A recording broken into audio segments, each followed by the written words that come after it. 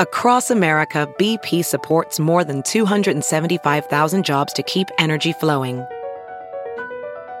Jobs like updating turbines at one of our Indiana wind farms and producing more oil and gas with fewer operational emissions in the Gulf of Mexico. It's and, not or. See what doing both means for energy nationwide at bp.com/investing in America. Hey, it's Kaylee Cuoco for Priceline. Ready to go to your happy place for a happy price? Well, why didn't you say so? Just download the Priceline app right now and save up to 60% on hotels. So whether it's Cousin Kevin's Kazoo Concert in Kansas City, go Kevin, or Becky's Bachelorette Bash in Bermuda, you never have to miss a trip ever again. So download the Priceline app today. Your savings are waiting. Go to your happy place for a happy price. Go to your happy price, Priceline. The following podcast is a Dear Media production. In a study by Esquire, 54% of women said they'd rather be hit by a car than considered fat. If I'm being honest, I've been those women. So for me, this isn't just a podcast, it's personal. I'm Danielle Robay, TV host and journalist, and years of celebrity interviewing taught me that beauty isn't about what you look like, it's about who you become. Each week, I'm having thought-provoking conversations, digging into the stories of people who put a new spin on pretty. From entrepreneurs and authors to politicians and celebrities, no topic is off limits. So join me every Thursday for a new episode to feel pretty inspired, pretty seen, and best of all, pretty smart. It's just like this place where like there's not an absence of thought, but like it feels like the noise has quieted down and we're just fully immersed and engaged in the moment. And it feels really good to be you. It also is like where excellence tends to take place. But the thing that takes us out of it is actually future moment thoughts or past like thoughts, right? Like what just went wrong, what could go wrong, or oh my God, look, I'm in flow state. Nope, actually, like that was your exit. You're out of it.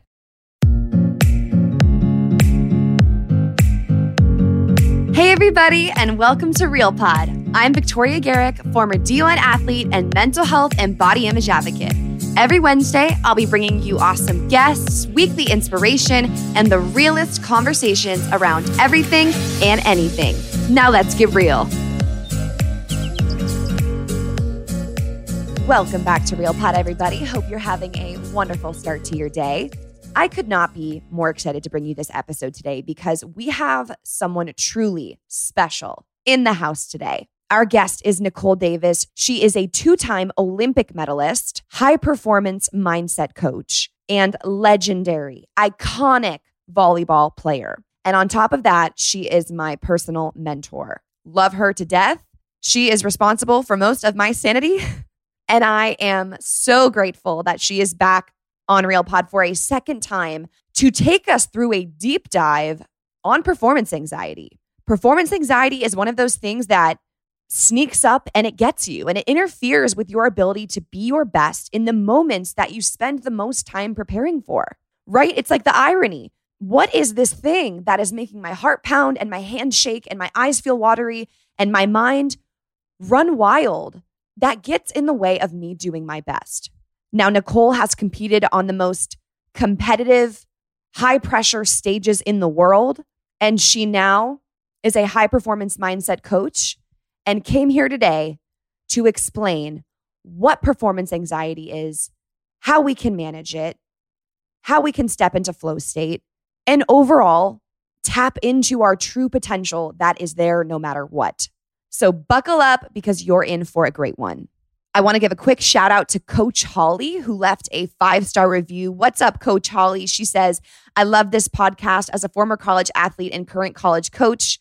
I really appreciate having a positive role model for athletes to look up to. I constantly tell my students and athletes about Real Pod because it's so refreshing to have someone preaching this message. Real Pod is a must-have in your library.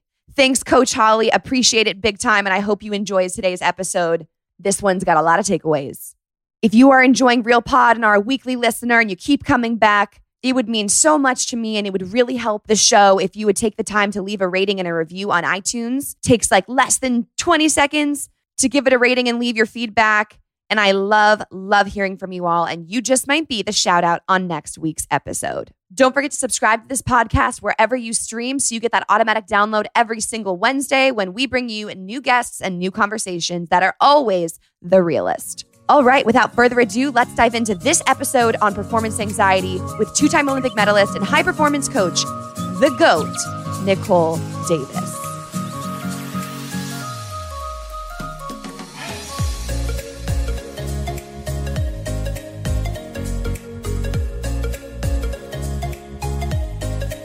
Nicole, talk about performance anxiety, me right now, sitting with you. Why? Even though we've had this conversation probably a million times, just through my own anxiousness and struggle at school. But that's why I'm so glad you're here, because so many, I want to say athletes in particular, but also people doing anything can feel anxiety surrounding the thing that they do the best, that they know the best. And so I want to dive into what is happening? What's going on? What does it mean? I'm hyped that you brought a notes page. I have a notes page, much uglier than yours. but I'm excited to dive in. So how are you? I'm great. I'm excited to dive into. I think this is one of the things that when I look back like on my career, there was a moment where like the performance anxiety was so high that like this is actually what sent me partially on the trajectory to now, to like studying it, right? To understanding the psychology behind what I was experiencing, because it feels so wonky to like be you and not have your brain and your body connected in moments where you like want to be your best. It feels so wonky and it's so defeating. But the thing is like, it feels like it's like a death sentence in some way, especially if you're an athlete performing like that. But it doesn't have to be. Like, it's so workable. And so much of it has to do with like not understanding like what's actually happening. Anxiety can be really good for us. We need a little bit of it to perform well. It's when it's excessive that it becomes problematic to performance. And when we look at what excessive means, it's like what you're describing, that like heartbeat that suddenly was like calm and in our chest. It feels like it's a lump in our throat. Many people will notice butterflies in their stomach, trembling in their hands, or suddenly their limbs go numb or they feel extra heavy. Some people get chills. Some people feel really hot, right? Like we know these experiences and we know when it's like over the edge. And there's something that takes place that like cognitively, like we start having those dysfunctional thoughts that we were talking about, which revolve around like negative beliefs about yourself, like your ability, negative bias, which was what we were talking about, right? The catastrophizing of everything. And then the negative thoughts, which is like, I'm not good enough. Like, this is the worst that I've ever played. And also like jumping to conclusions about like, okay, well, coach is going to take me out. I'm never going to get a scholarship. Like, my family's going to hate me. Like those types of things, right? So negative beliefs, negative bias, and negative thoughts. And then what happens for us, if we look at like the cycle of performance anxiety, because it's usually not just like this one thing, right? Because it feels so uncomfortable to us, it then like usually becomes a thing, right? And we try to, because it's so uncomfortable, we try to avoid it, right? And so it's like the suppressing, like, no, I don't feel this. Right. Which then makes it like even more intense. So that's avoidance. Or we do like safety behavior. So like someone who's like developed a routine to deal with the anxiety and then relies on the routine rigidly, right? That's kind of a safety behavior. You can think of other safety behaviors. Or we just like try to escape it. You think about like as an athlete though, we can't escape. Like it's hard to avoid. It's hard to engage in safety behaviors because we are on a stage. That was the perfect description. I just have flashbacks to, honestly, sometimes for performance anxiety, it feels like a light switch. And you know this, but just to bring everyone listening up to speed, I came out of high school super confident, like serve me the ball. I want to play at USC. Oh, I'm a walk-on. I'm going to earn a starting spot. Like all the confidence in the world. You flash forward 2 months into that freshman season, I'm on the court. I'm seeing that playing time. And I don't even want to play. Like tears in my eyes. I remember being on serve receive, and when my hands weren't on my knees, they would shake. So I'd put them on my knees. And I just had no idea how I went from this confident player who enjoyed the game to now being in a place where everything was analyzed. I couldn't get out of my own head. What happens there? I just want to normalize the experience, first of all. Like the same thing happened to me, except a little later, right? So at USC, I felt so confident to the point of like arrogance at times. Like I would purposely pass the hardest jump serve with one arm just to see if I could do it. And then I got to the national team, and I remember specifically one match where like I had so much anxiety that like I felt like I didn't even have the strength to take a sip of water because I was shaking so much. Like it felt like such an out of body experience for me.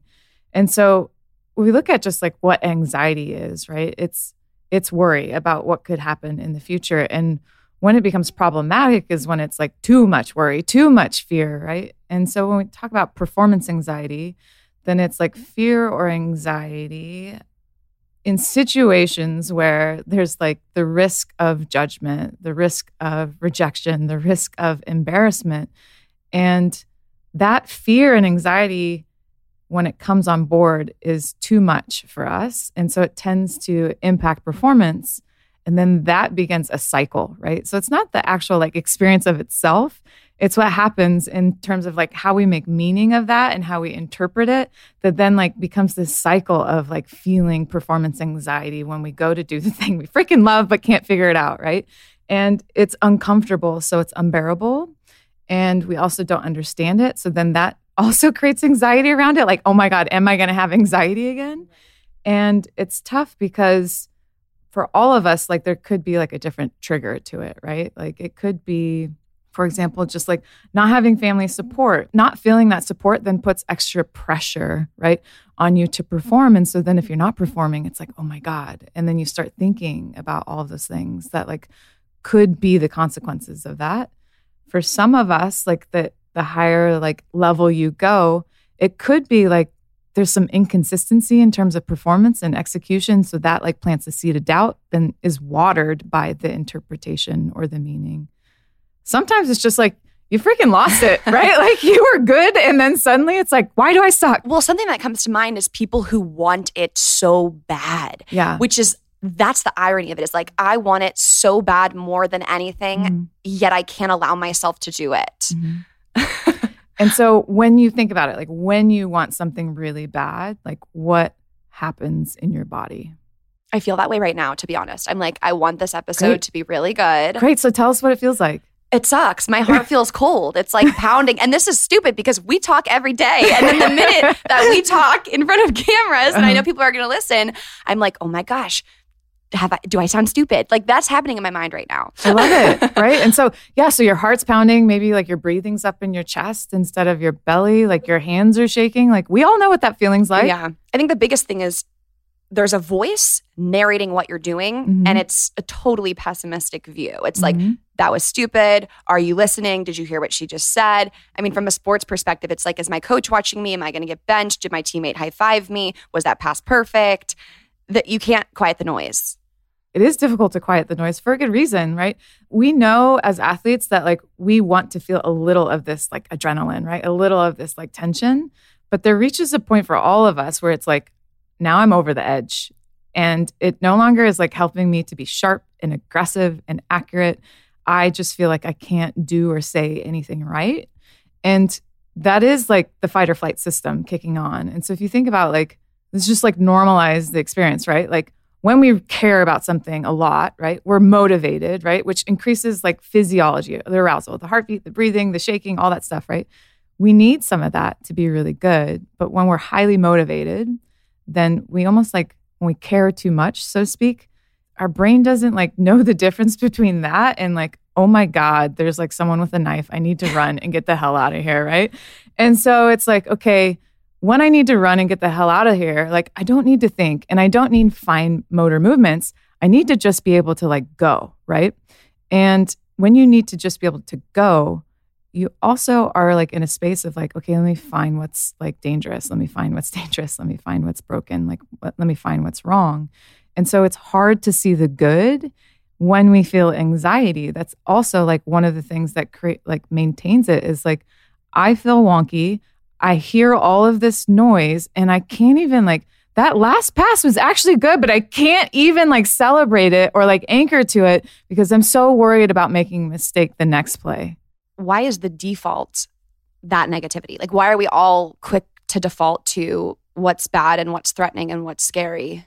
Well, there's a couple reasons maybe, and it depends on you, but like just the function of the brain is survival, right? And so if our like fight or flight system has kicked on, we don't need to like be able to celebrate the silver lining in a situation. We need to get the hell out of there, right? The other part is like, if you have gotten used to that pattern of thinking, right? Which as athletes, that's kind of how we're coached. Hey, this was broken, let's fix it. Hey, this is broken, let's fix it. Hey, this is broken, let's fix it. So then that is how you think about things. And then there's an interpretation like, oh my God, am I not prepared enough? And so that like combination of what's happening inside of our body, but also we've almost like earned the anxiety from the way that we've been coached and the patterns of thoughts that we've developed, that the hyper focus of what's wrong in moments that feel important to us. And then we have that activation in our body, then just like we can't get to a place of like, oh, that felt really good. It's like, no, I still feel wonky. Like I can't do this. I'm not sure. It's really uncomfortable. I'm really uncertain about what's going to happen. And that pattern of thought is like so loud that we can't hear the, good job, Victoria. That was really good. You know, like we can't. It's tough.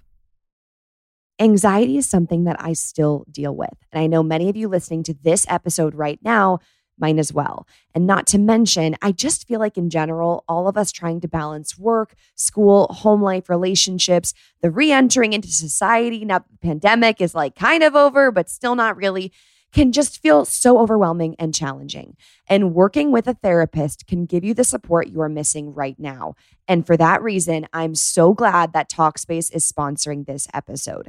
I wholeheartedly recommend Talkspace. You can sign up for it online and start therapy the same day you sign up. You can text, video, or send voice messages to your licensed therapist, so it's incredibly convenient. You can have virtual sessions right from the comfort of your own home. And there are thousands of licensed therapists with a variety of specialties like depression, anxiety, substance abuse, trauma, performance anxiety. I loved the therapist I was matched with. She was so nice, helpful, responsive, and it was just convenient to meet with her online on my computer. And also, listen to this. Not only is Talkspace a fraction of the cost of in-person therapy, but you can send unlimited messages to your therapist 24/7, and they will engage with you daily 5 days a week.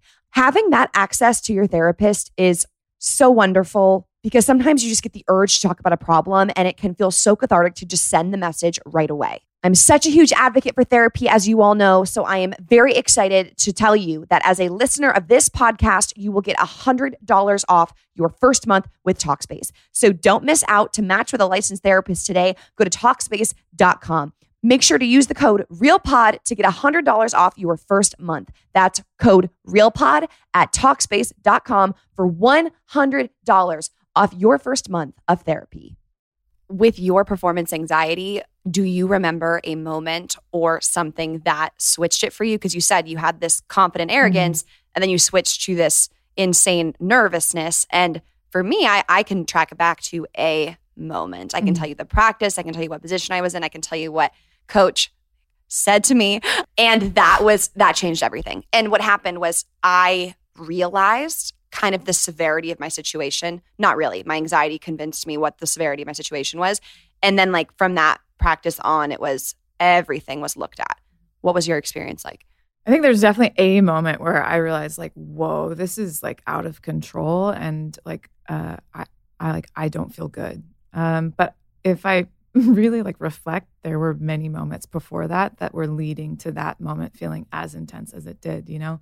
Like I went from being at USC and being sort of arrogant to like getting to the national team where it didn't matter how hard I worked or how hard I competed. Like it didn't mean that I was going to start and it didn't mean that I was going to make rosters. Wait, why didn't it mean that? Because everybody on the national team works hard. Like this idea that like you're going to do more, right? And somehow that's enough. It like everyone on the national team works harder. You don't get the right to be there anymore. So that is very like even. No one's dogging it. No one walks into the gym and is like, hey, we got to work harder. Like everyone is doing that. Whereas before, like I would work harder than everyone and I would outcompete everyone. And it's like, okay, you're starting. It's like, great. Like I'm getting exactly what I want. And it was the first time that I wasn't getting exactly what I want under like a very fine microscope, right? Where like every ball was being statted and every drill we did was being statted. Those numbers were being placed on the board every single day. And it's like, hey, by the way, you're not going to play in this match, you know? And so it's was like, whoa, like I don't know how to be right now. And so I like looking back, I was starting to feel it then, like all of the setbacks, right? I wasn't bouncing back from. But then the particular moment was when I lost a good friend of mine suddenly to a heart attack at 34, right? And that like shook me because it was like, well, if that can happen to him, like what does that mean for me? And like if I can't be good right now, what does that mean for me? It must mean that I'm not good enough and I'm not going to make an Olympic team. And so it felt so severe, to use your word. Like it felt like the world would end if I didn't perform well in that moment. But because so much was happening in my body, like I couldn't even get to a place where like it felt halfway good to be me. And that was the moment where I was like, something's wrong. Like this isn't normal. Like this amount of anxiety is not normal. The thing that sticks out is how your mind is trying to fill in blanks to things that you don't know. Yeah. And that assumption making, I mean, shit, I was 18 years old when you told me you're making up things that you don't know are true. Mm-hmm. And I was like, what? Like, you know, you have no idea that your mind tries to present, okay, well, what if this happens? Instead of just being like, well, I don't know. We'll find out tomorrow. It's like, well, let's prepare for the worst. Literally prepare for the worst, like as if the world would end, right? And then that just like increases the anxiety and the activation. And then there's like a part of it, which is like my mind's creating like this catastrophic event or scenario. And now I've not been like performing well also. So now my like self-esteem is not great. Like my self-confidence is not great. And so I'm not sure now that like, let's say worst case scenario happens, I don't start the next match, right? Sitting in this like room where like, who cares? Like that doesn't actually mean anything. But like, should that worst case scenario happen now, because that's impacted my self-esteem, my self-confidence, now I'm not sure that I can cope with that, right? And so that's also part of it, is this like cycle of like anxiety, bad performance, my self-esteem and self-confidence is like now broken down. And so now I don't know if worst case scenario happens, if I can cope, when in reality, we're the most resilient, gritty human beings in the world, right? Like, but like the ability to tap into that and see that like, yeah, like I'll actually be okay if worst case scenario happens is like out the window as well. So obviously anxiety is super future oriented. I mean, everything is, well, what if this, what if that? And, you know, predicting the outcome. Where does presence play a role? It's everything, right? The ability to get out of like that dark place, that dark train of thought that our mind has taken us to, and just like re-engage with the present moment is absolutely everything. And there's a million different ways to do that, right? One is like the awareness that, whoa, like I'm there, like I'm so far gone. But the second is like, okay, how do I bring myself back? And that's really like, those are skills, right? That we can get so much better at. Like you mentioned earlier, just like curiosity, like, yeah, this sucks. It's hard. Let me like validate my own experience. It feels so bad to be me. And I wonder how good I can be right now, knowing that it feels bad to be me. So curiosity is like one way to bring us back to the present moment. We talk so much about mindfulness, right? And I think it sounds abstract to just observe what we're going through and then like mindfully connect to the breath, right? Because the breath happens in the present moment is another way to come back. Gratitude is also another way to come back. Like, this is so hard, but like not many people get to do this thing that I'm doing. And that's incredible. Like, that's a whole different part of our brain that lights up when we connect to curiosity, when we connect to gratitude. That is the antithesis of an anxious mind. Like jumping into a conversation with someone, right? What we'll notice, and I mentioned earlier, is when we feel anxious, we tend to avoid. And sometimes like when we look at interpersonally, what that looks like is like you kind of withdraw from a conversation. And the way out of that is to throw yourself back in it. And so if we're looking at like a team sport, it's like high-fiving and like giving feedback. That's why like often the coaching is like help your teammates out if you're not feeling good, because it throws us back into the present moment. And when we're focused on other people, we can't focus on ourselves and how like bad it feels to be us. So there's so many like little things that we can do in those moments to like re-engage with the present moment. One of my top 3 things you've ever taught me is that how good can you be when it doesn't feel good to be you? And that's talking about when you're in the middle of a game and it's timeout and you know you've been playing horribly and you're feeling anxious. How good can you be at this bottom state, because if you can just maintain okay or good here, you're going to be lights out when you do feel great.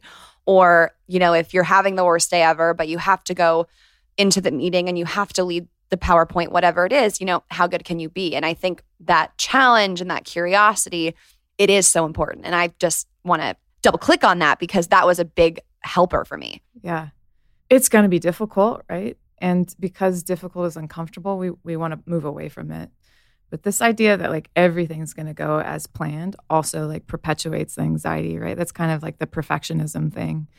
And if we can get to a place of like, how good can I be right now when it's difficult, then that creates space for us to move away from the anxiety, to move away from the idea that because it doesn't feel good, I can't be good right now.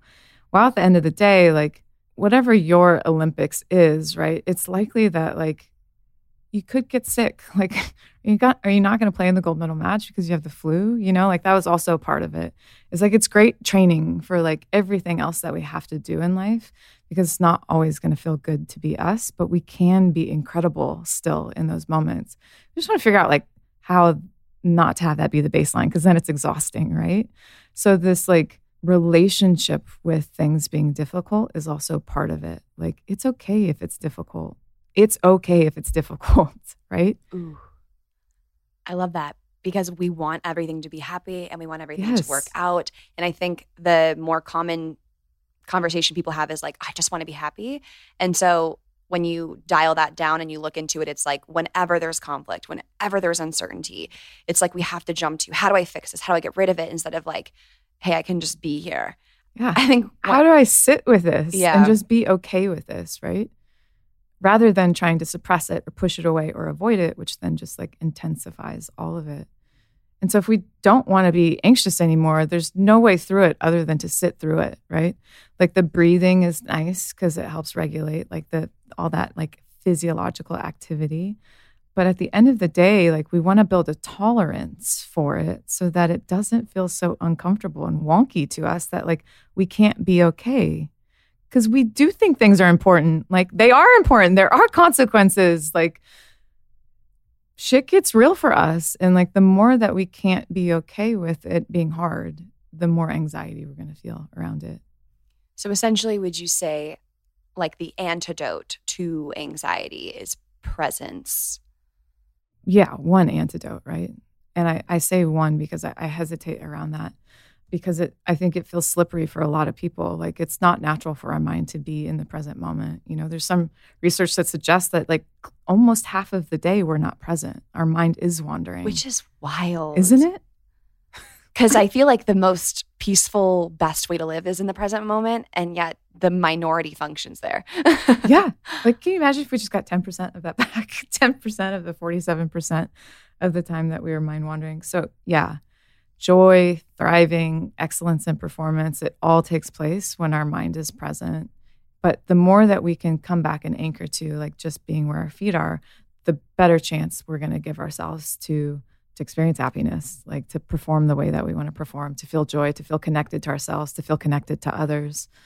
I don't want to miss the boat on it. Is hard work to train the mind to be that disciplined, but it's worth it.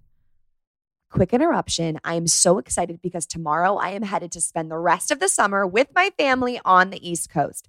I'm thrilled. I literally cannot wait. What's going to make this trip even better and so easy is the fact that I get to pack everything into my beautiful Away suitcase. You guys, I have been using Away suitcases for years, so I am hyped is an understatement, honestly, that they are sponsoring RealPod. Away is a modern lifestyle brand that creates thoughtful products for every travel and every kind of trip.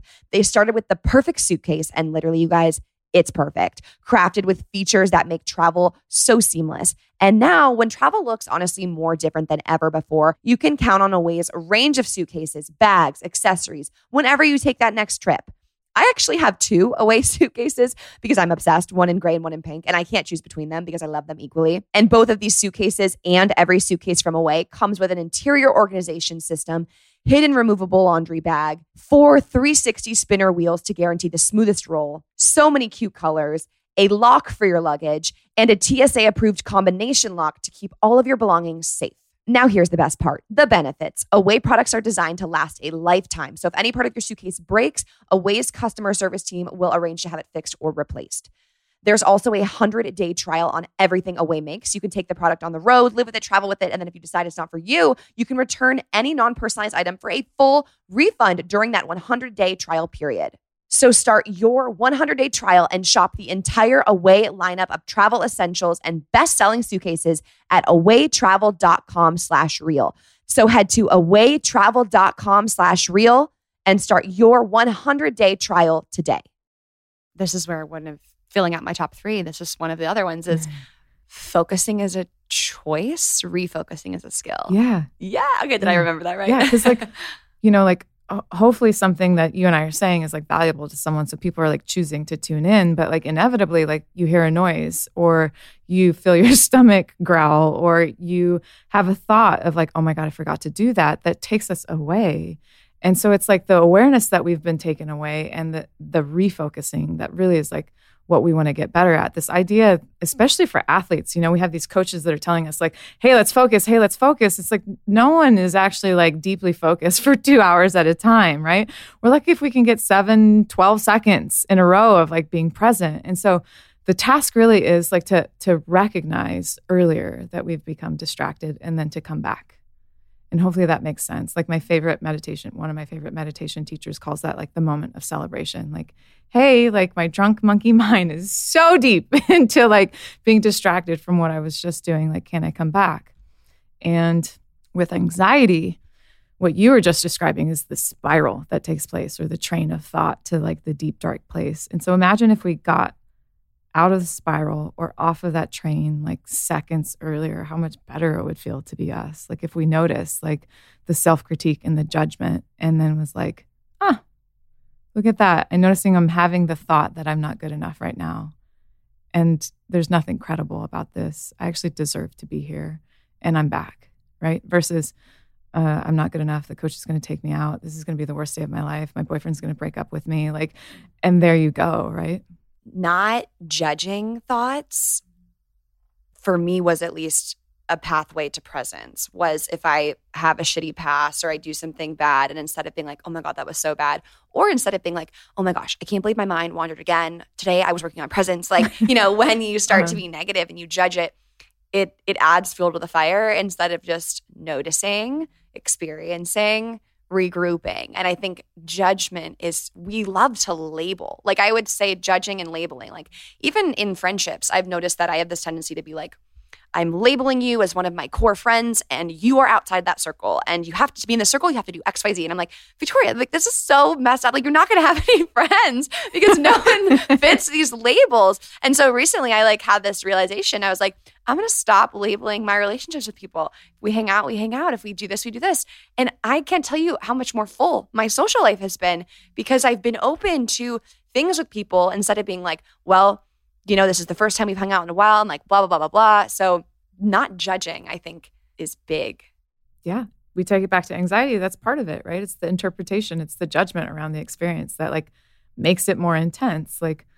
Oh my God, I have butterflies. I must be nervous. This is bad, right? Versus oh, look at that. I have butterflies.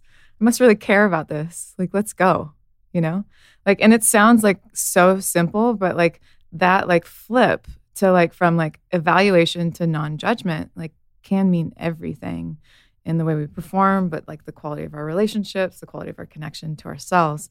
But yeah, it is so quick to do that, partially because that's the way the brain is designed, right? We need to be able to understand if something is dangerous or not in a split second. And so it's really easy to do that. And then if we look at how we're socialized, then that also reinforces that judgment is something a way that we should think, right? Women in particular, we're socialized to do and say the right thing, and we are rewarded for achievement. And so when we only garner love and respect from that, it's no wonder that we judge ourselves if that's not what we're doing, right? It's no wonder that we should on ourselves if there's a risk of us not achieving, or if we've done something that maybe is embarrassing or wasn't acceptable to someone else, right? We judge ourselves. We judge the quality of our thoughts. We judge our internal experiences. And yeah, of course, we're going to judge other people. But it keeps us stuck as well, again. Like it keeps us stuck in that versus like coming back to the present moment. Gosh, so true. Something I do want to shift to is obviously flow state that's like the enlightenment for an athlete, right? It's flow state. And it's one of those things where if you try to get there, you'll never get there. You can't try it all. Like sometimes it just happens. I'm like, I'm in it. It's like, everyone stay calm. I'm in flow state. But then you're out. The minute you're like, I'm in it, you're like, yeah, I lost it. Where'd it go? Exactly. So what is flow state? How do we get there? Flow state is, we'll all recognize flow state as like that place where it just like feels really good to be you. If you're not an athlete listening to this right now, like it doesn't have to be an athletic performance. Like if you've played music or done anything in the arts, you'll experience this, but also like in the conversations that you walk away with, like your heart's so full and like it felt like time went by so fast. That's also like a version of flow state. So most people recognize that like time slows down in some sort of way. For athletes, when time like appears to slow down, that's when like things are easy, right? It's like the play when you watch it back is happening so like fast, but like it feels like you're seeing it so easily. But like peak performance is like closely linked to flow state, right? And in flow state, it's intrinsically rewarding. So it almost becomes addicting for us. Like we want more of those experiences because it feels so good to be us. But also there's like this sense of control around it that feels really good. Usually there's like some risk involved in what we're doing because that helps trigger flow state. And so it's just like this place where like there's not an absence of thought, but like it feels like the noise has quieted down and we're just fully immersed and engaged in the moment. And it feels really good to be you. It also is like where excellence tends to take place. The other part of that is like, if we look at the link between that and like joy and thriving and creativity, they're like very close states of mind, right? And so we essentially like want more flow state. We like want to be in the zone more often. But the thing that takes us out of it, as you were speaking to, is actually future moment thoughts or past like thoughts, right? Like what just went wrong, what could go wrong, or oh my God, look, I'm in flow state. Nope, actually, like that was your exit. You're out of it.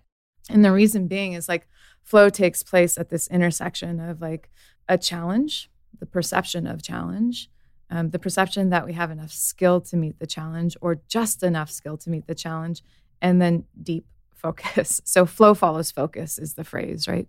And so we don't get to access flow state if we haven't like figured out how to get our mind back to the present moment. In a weird way, I kind of feel like I was in flow state up until having performance anxiety, at least in sports. Like I kind of think ignorance is bliss. Like there's some people who just, for lack of a better term, like not in a way, are just kind of stupid and they just are happy and they just live their lives and don't worry about things. And then I feel like the moment I started to realize my life and what I wanted and what I meant to people, that's when like you open this door that you walk into in your brain and it's like, I'm in a maze. I'm the point of no return. I just wish I was like 17 again and played volleyball and just played it. For the joy of playing it, right? And so that's the like intrinsic motivation piece of flow state is like, it's just so joyful to play. And there are like, it feels like a challenge rather than like this threat, right? The threat of judgment, the threat of whatever.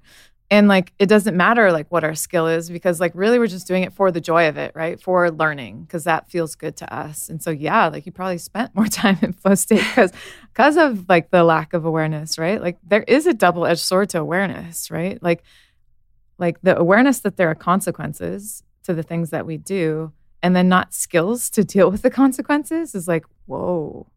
You know, like that's what you're talking about is like, I have all this awareness now of like what's happening and the outcomes and the gravity of outcomes and the consequences, whether it's like actual consequences to my sport or my relationships. And like, what do I do with this awareness? Let me just like run like a gerbil through the maze of my brain trying to figure it out versus like, just take a breath.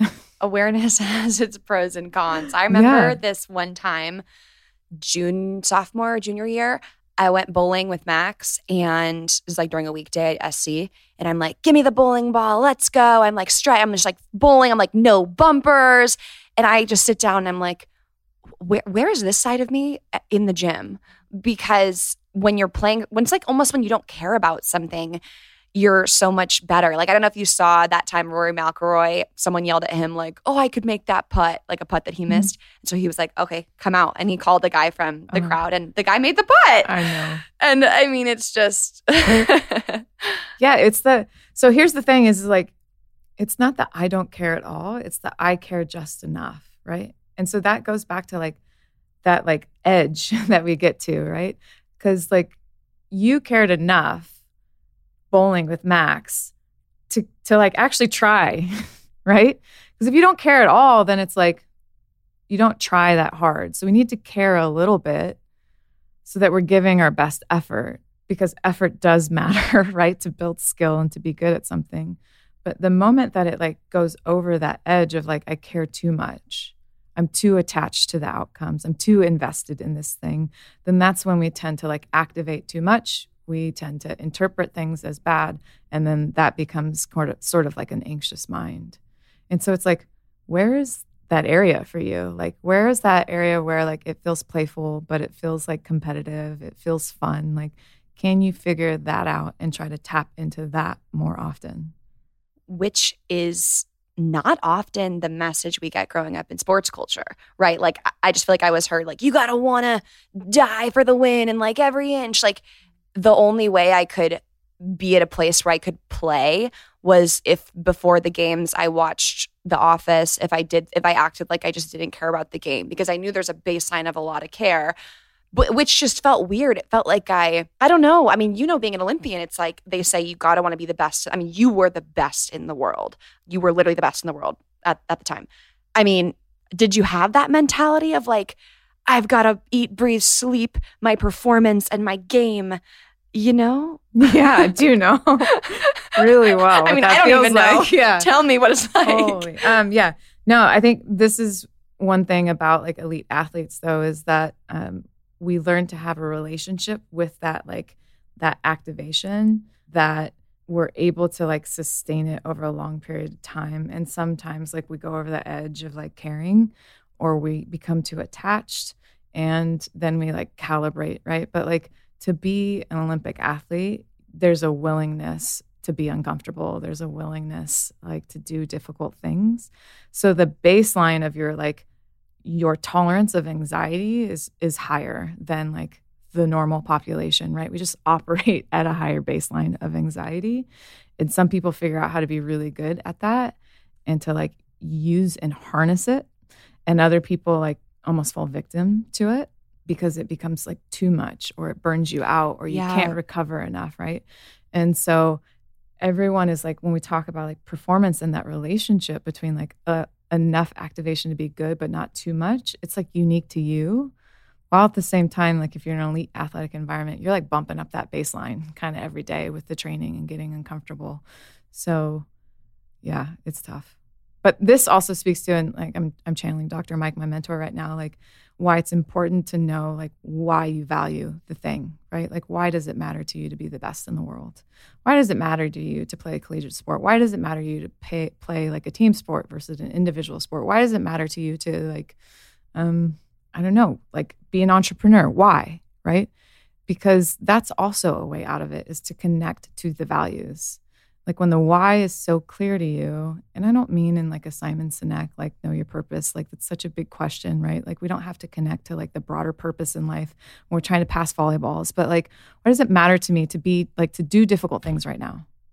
It's because like, I know actually that like it's in me to be the best in the world. And I know also that like, I really care about representing our country. Like that is what matters. And so I don't care that it's hard right now. I don't care that I like feel this sort of way right now, because the values that I hold of like working hard and like leaning into difficult supersede how uncomfortable this is for me. What if someone's why is because I want to make a lot of money and buy my parents a house, or because I want people at the school to think I'm cool. Like, what if the why is maybe not the best why? Should they change it? Mm-hmm.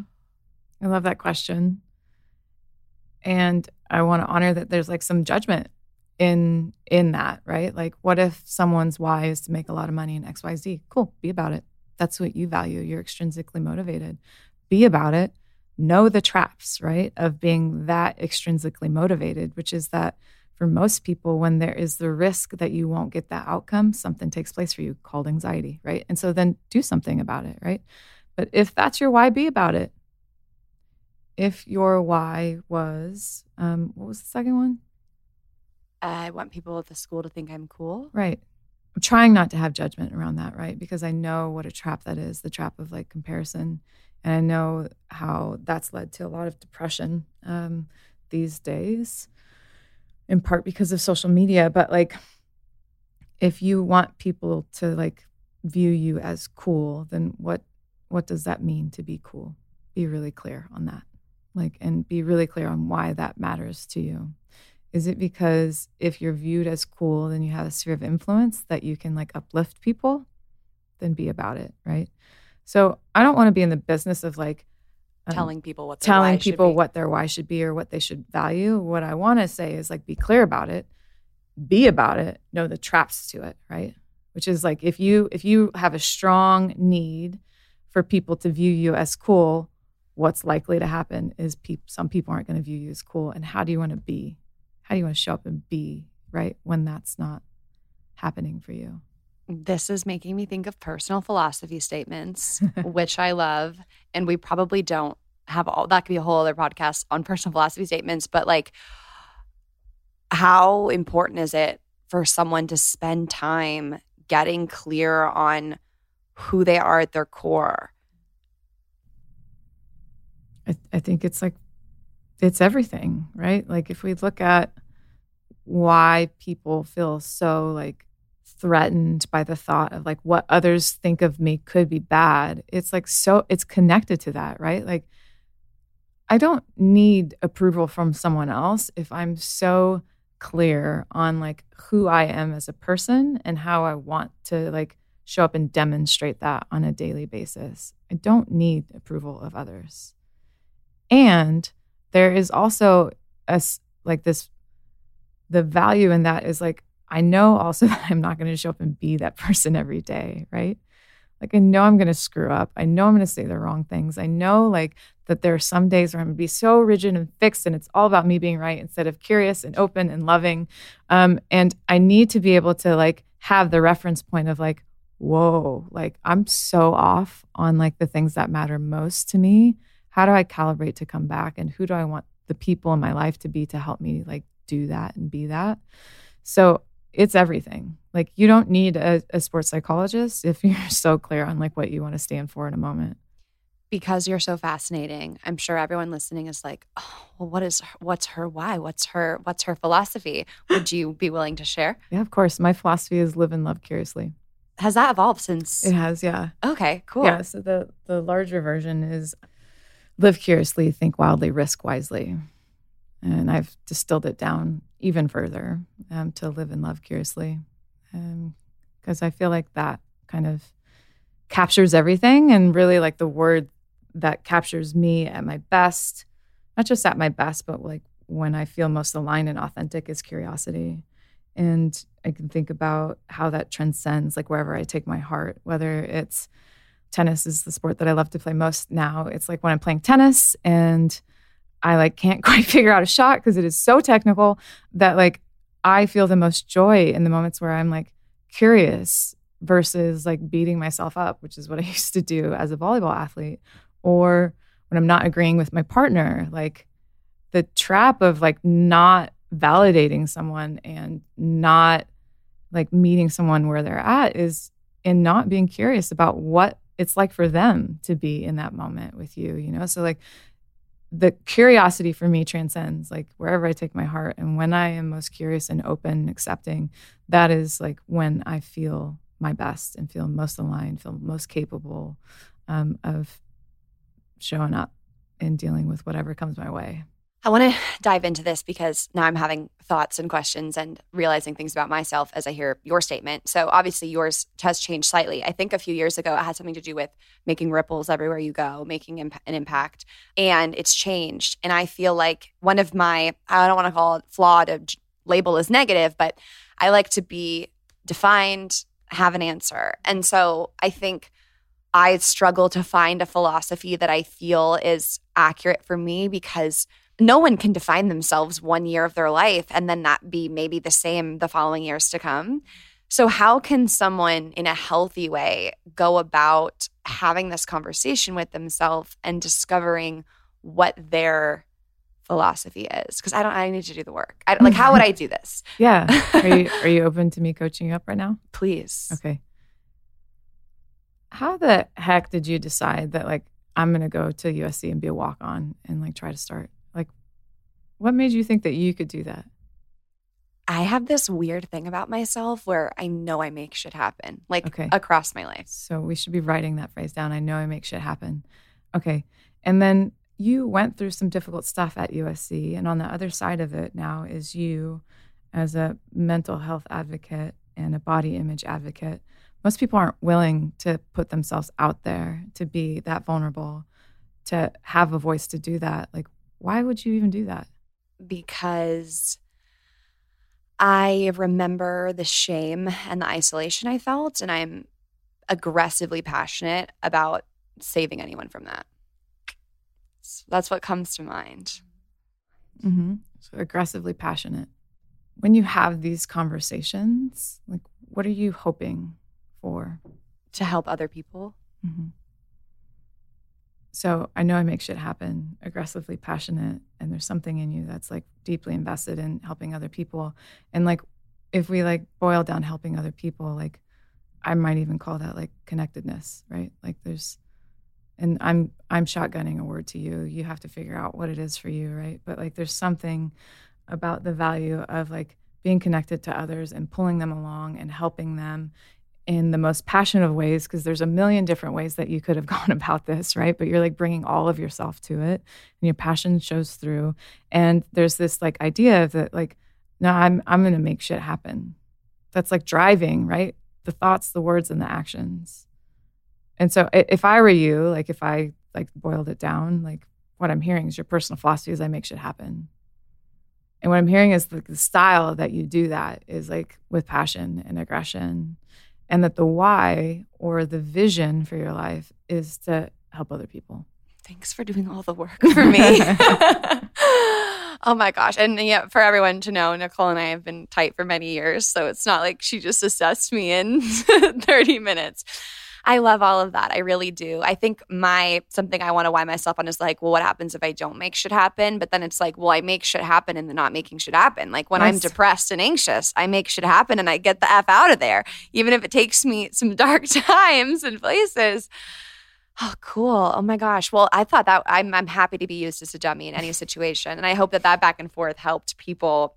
Maybe they can do this themselves. Yeah, I hope so too. I think if you can even get to, like, a couple of words or phrases that are, like, a reference point or an anchor for you, it'll just, like, those moments where you're not quite sure what to say or not quite sure what to do. It's like, well, okay, I make shit happen. Like, I'm not sure that this can work out, but, like, I'm going to just go for it, you know? Like, and so it's those types of, like, moments where, like, we're tested, where we need something. Otherwise, we just get pushed around by the moment.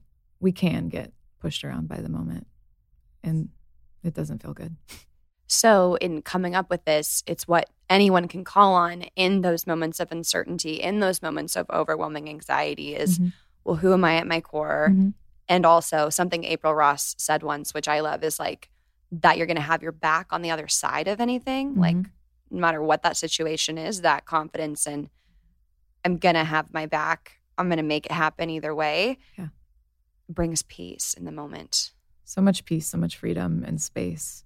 And also it gets you out of, like, the identity piece of, like, I'm an athlete and who will I be if, like, this doesn't work out, versus this is, like, how I feel most aligned. These are the thoughts and concepts that, like, I feel most authentic. And the shifting away from, like, identifying with the things we do to, like, who we are at our core, right? Yeah. So that's something I've struggled with, and I think a lot of people do, is that identity and that story. mm-hmm. Damn. Thank you. We got on a tangent. Is there anything else that you think we should touch on? No, I really want to like hammer home that like anxiety is a normal part of the human experience. What we do with it will determine like how difficult it feels to us, and that it's not a death sentence. Like, it's very workable.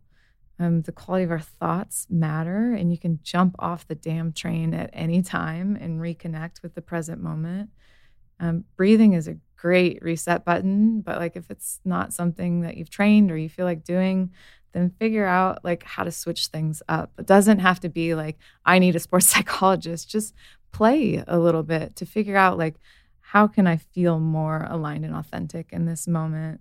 And our mind is really powerful, and so we can use imagery and visualization to kind of like practice how we want to feel more often than we spend time like trying to perfect a craft. Use your mind to your advantage to connect to like how you want to feel, and that's another way that we can kind of work around the anxiety that we like naturally comes up in moments that are important to us. And if you're getting after it in life, a lot's going to feel important. So it's just like a good practice to get into. That was so beautiful. Has your heart rate come down yet? Yeah, it's definitely settled. Thanks for sharing all the wisdom. Thank you. This was fun. Thank you so much for listening to this episode of Real Pod. If this hit home or helped you in some way, send it to a friend, a teammate, roomie. Share the love, share the realness. New episodes of Real Pod come out every single Wednesday. So make sure you are subscribed to this podcast so you never miss an episode. To leave a rating or a review of the show, head to iTunes and let me know what you think. I love hearing from you. Not to mention, you can stay connected with Real Pod throughout the week, seeing behind-the-scenes info and sneak previews of upcoming guests by following the @RealPod account on Instagram. All information about today's show and guests will be linked in the description of this episode. Thanks again for listening. I love you guys so much. Let's go dominate the day, and as always, keep it real.